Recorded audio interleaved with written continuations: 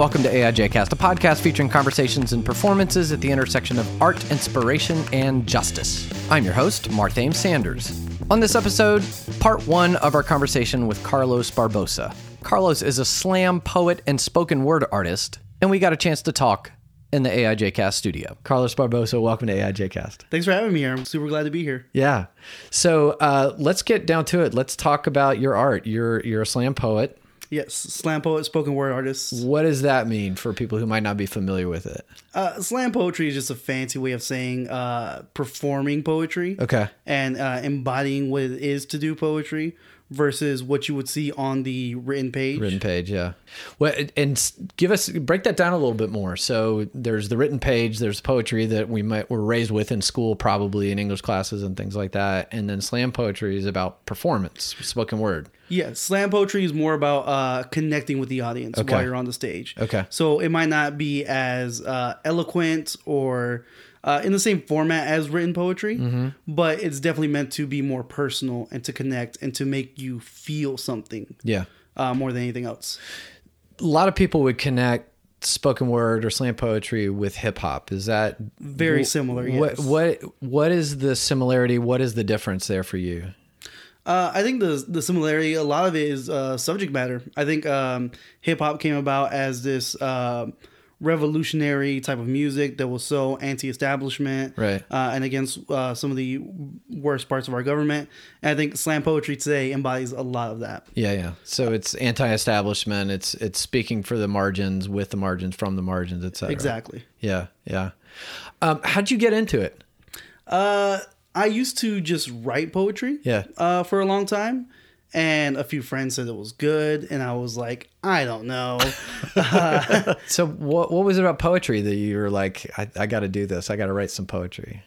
I think the biggest thing about it was that it helps me express myself in a way where I write for me. Yeah. More than anything else. Right. And so you hear a lot of artists and you relate to what they say. And for a while, there was no one saying what I needed to hear. And so I started writing stuff that I would like to hear. And people connected with it. What did you need to hear that you weren't hearing? There were a lot of struggles with my identity as being a Mexican-American first generation. And I had a lot of issues with who I was, what that meant. Which parts of me were American, which parts of me were Mexican, how to carry the culture and still be who I am. Right. And I started looking up venues in Atlanta for open mics, and I found Java Monkey. Yeah. Decatur. Yes, Decatur goes by Java Speaks now. Yeah. And it was the only free one that I found online, so I was like, hey, I have nothing to lose. Yeah. Started going there about 3 years ago now. And haven't looked back since. Yeah. It's been an amazing journey. And after you mentioned this is now Java Speaks, so the place had a fire and is closed, but the spoken word slam poetry part is still living. The building burned down. The community did not. We have been moving from place to place, but we have a new home now at the Pinewood in Decatur. Yeah, and so community is still going very strong. So I know that I've seen some stuff online. You talk about using Spanglish in your spoken word. Is that part of that identity? There's obviously more to it than that. Definitely, 100%. I think more than anything, a lot of people who are here of Latin descent speak Spanish, but they don't use it as much. Sure. And so Spanglish becomes the more norm. Yeah. Amongst people my age, my friends. And so I try to incorporate that into my poetry because everything I write, I want it to be very genuine, very honest, and very me. Yeah. Well, and that's exactly what you're talking about in terms of, you weren't seeing poetry, you weren't hearing poetry that spoke to you in a way, so you had to create it. And that speaks to themes, but also it speaks to a specific use of language, right? Yes. A very particular cultural context of language, of Spanish and English used together and crossing over each other in really creative, interesting ways. Yeah, there was actually a moment when I was going to Java before I started doing really heavy identity pieces with Spanglish, where someone else actually who wasn't Latino doing poetry with some Spanish in it. And I had a group of friends there, and I had never seen them react to poetry more than they had to that person. Interesting. Because it was like someone was finally speaking to them, wow, for them. and that really inspired me to like do that as well. It was like people were waiting for this to happen, Exactly. and finally it happened. Yeah. Let's talk about some of the groups you're involved in. So you're on the board of Art Amok. Yes, I am on the board of Art Amok, which is a slam team that performs out of Red Light Cafe. Yeah. In Atlanta on Amsterdam Avenue. It was founded a while ago by Teresa Davis, Karen G, two big members of the community. And we are one of 2 slam teams now in Atlanta that competes. We are sending a team to nationals in Dallas in August. What is Art Amok's niche? So they were created by a team of all femmes, queer women and women of color. And that was initially what it was, a platform for their voices. And while it's changed and it's opened up a bit more, it's still very much a place for those kind of voices. That's where that identity is grounded, kind of. Yeah. So it may be expansive beyond that, but that really is its roots and its foundation. It speaks to a lot of people. And it's very inclusive and very warm. And just embodies the sense of community. It's interesting to me because it strikes me as you talk about Art Amok and that kind of that founding identity, even as it has become, I don't know what the right word is, but more expansive in its representation, that foundation is still critical. And you talk about you creating these spoken word pieces that were for you, writing for yourself, right? There's something really core about speaking authenticity to self that then suddenly connects with other people in ways, even though that's not the intent. Does that make sense? Yeah, that makes sense. Yeah. I get what you're saying. I don't know what that is. It's an interesting dynamic, right? Yeah, it's what we do a lot, I think. Yeah. Yeah. I mean, I think, the best art comes from something beyond us that we might not be able to put our fingers on, but it also comes from something deeply personal within us. And the best art that is deeply personal connects with people who have their own deeply personal realities. I was told once when I was younger that there's only 2 kinds of poetry, and it's good poetry and honest poetry. Eventually you learn that the best poetry is honest poetry.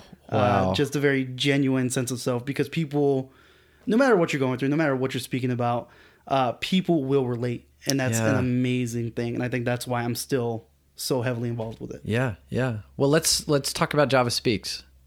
Tell us about Java Speaks. Java Speaks is it's the longest running open mic in Atlanta. This year it will be 19 years old. Wow. I started going there 3 years ago, and it's been probably one of the best experiences of my life ever since.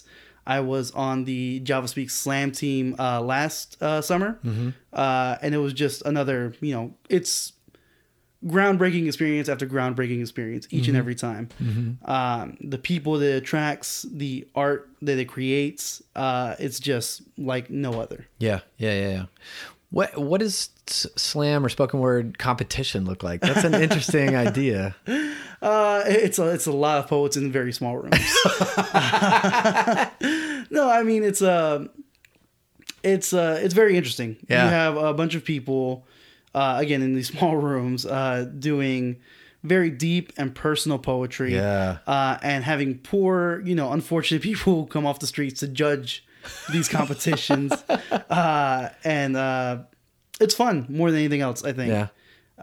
There's definitely, competitiveness to it, and people take it very seriously, but also it's just so much fun to connect with other poets. It's so interesting to me because one of the art forms that I participate in is improv comedy. And improv comedy is all about trust and, supporting each other. And then they have these improv tournaments. And I'm like, that's like the exact opposite of what we're supposed to be.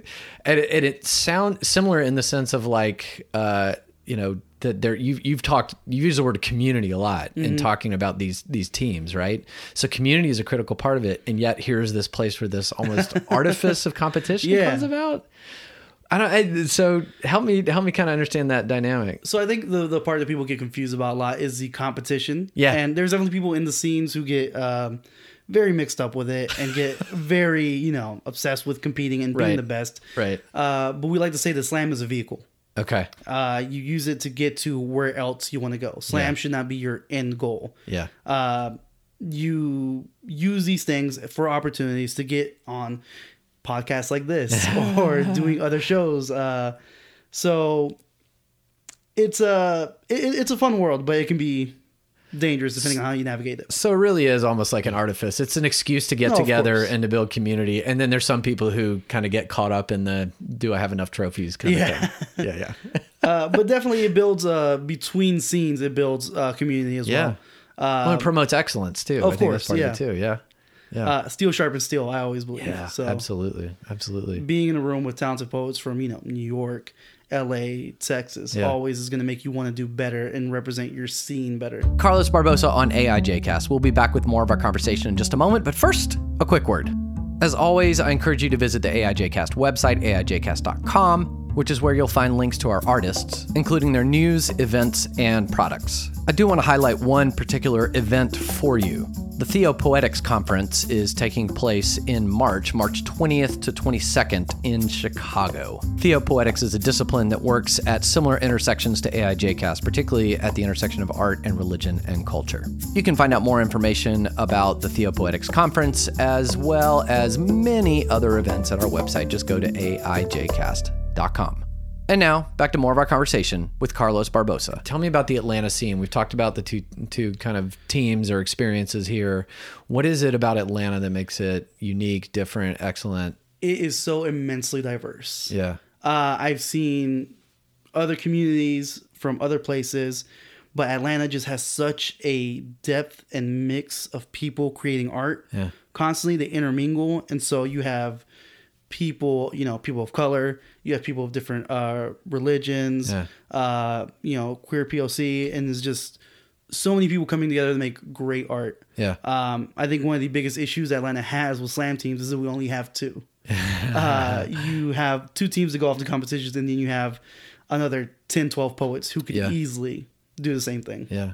It's interesting you say that, because one of the richest, the richness of Atlanta is in that diversity, and I see it in music, and yet you don't have the cross-pollination in music in terms of people collaborating together. They tend to be pretty siloed. Like the hip-hop crew is the hip-hop crew, and the rock crew is the rock crew.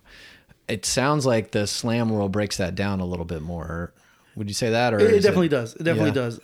Just because spoken word is usually done without music. And I think that's usually the barrier. Interesting. Because once you mix the actual the lyrics and the emotions behind it, they're all very similar. Yeah. And so just it breaks down a lot of barriers. I never thought so. Music can become in some ways a cultural barrier in ways that it's not intended to be, but it ends up becoming. Definitely. Yeah. People are so used to the way certain things sound.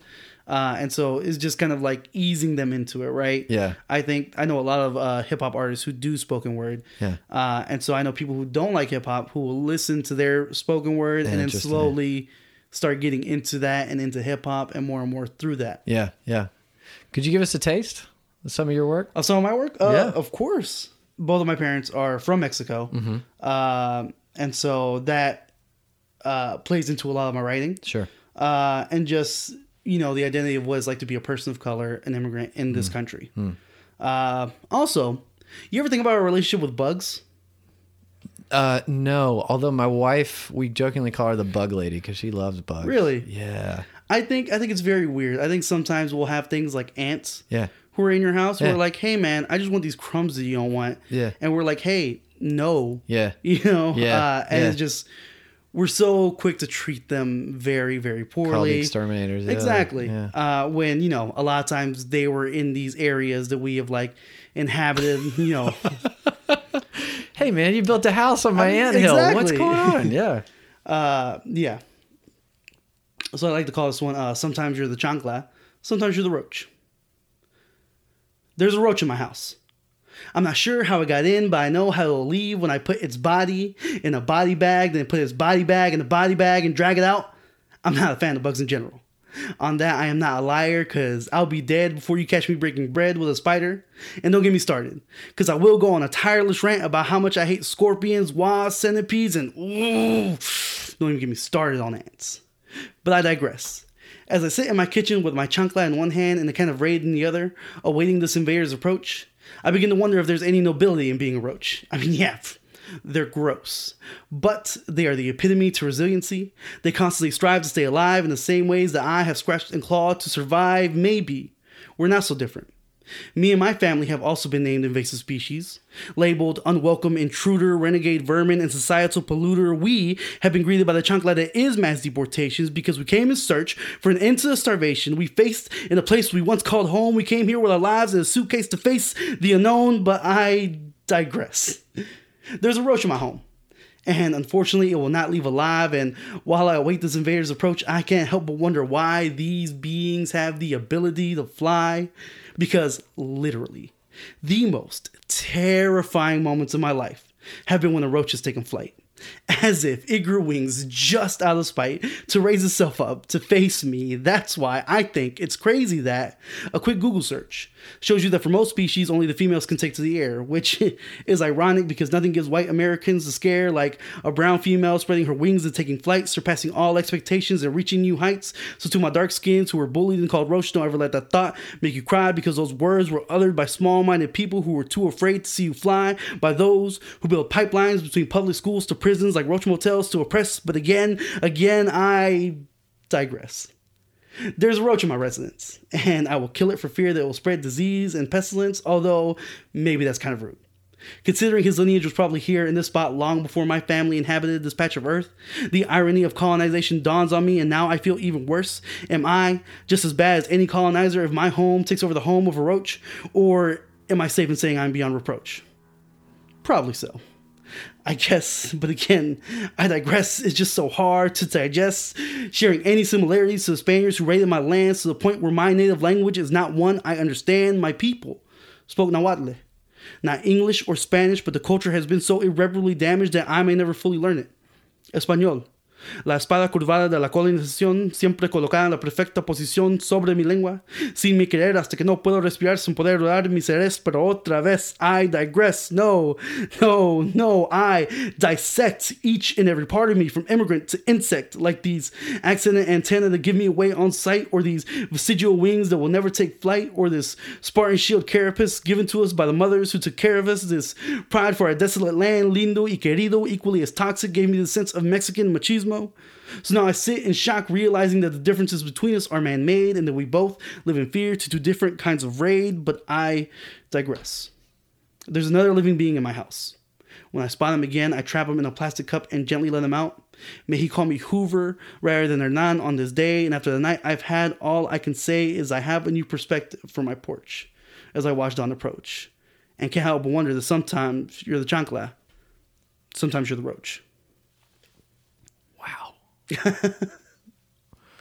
That's powerful. There's just so much to unpack there, and I love it, man.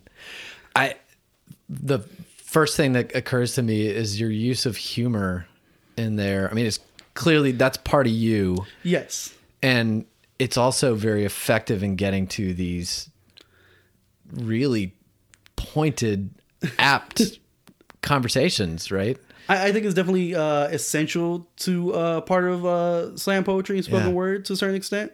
That little bit of humor is a very easy way to connect with the audience. Sure. Have them let their guard down for that gut punch coming later, you know? And then just, first of all, I mean, the use of raid. Oh my gosh. That was, as soon as you said that different kinds of raid, I was like, oh, wow. Wow. I'm curious about that because there's just so much there. I'm curious about what first inspired that. Was it literally sitting there with the chancla in your hand So I get my inspiration from a lot of places. Sure. I think you can find inspiration in anything. And so there was a point in time where there was a roach in my house that I could not track down. But also I'm a big fan of wrestling. And so I was watching some old wrestling video, and they were referring to one guy as like a roach who, no matter how much he gets like stomped out, he still manages to come back. And one of the announcers is like, "Is there any nobility in being a roach?" And I'm just like, "Is there?" And it clicked with a lot of things that were going on, especially in the news. Sure, yeah. And it just all came together in that sense. Yeah, yeah.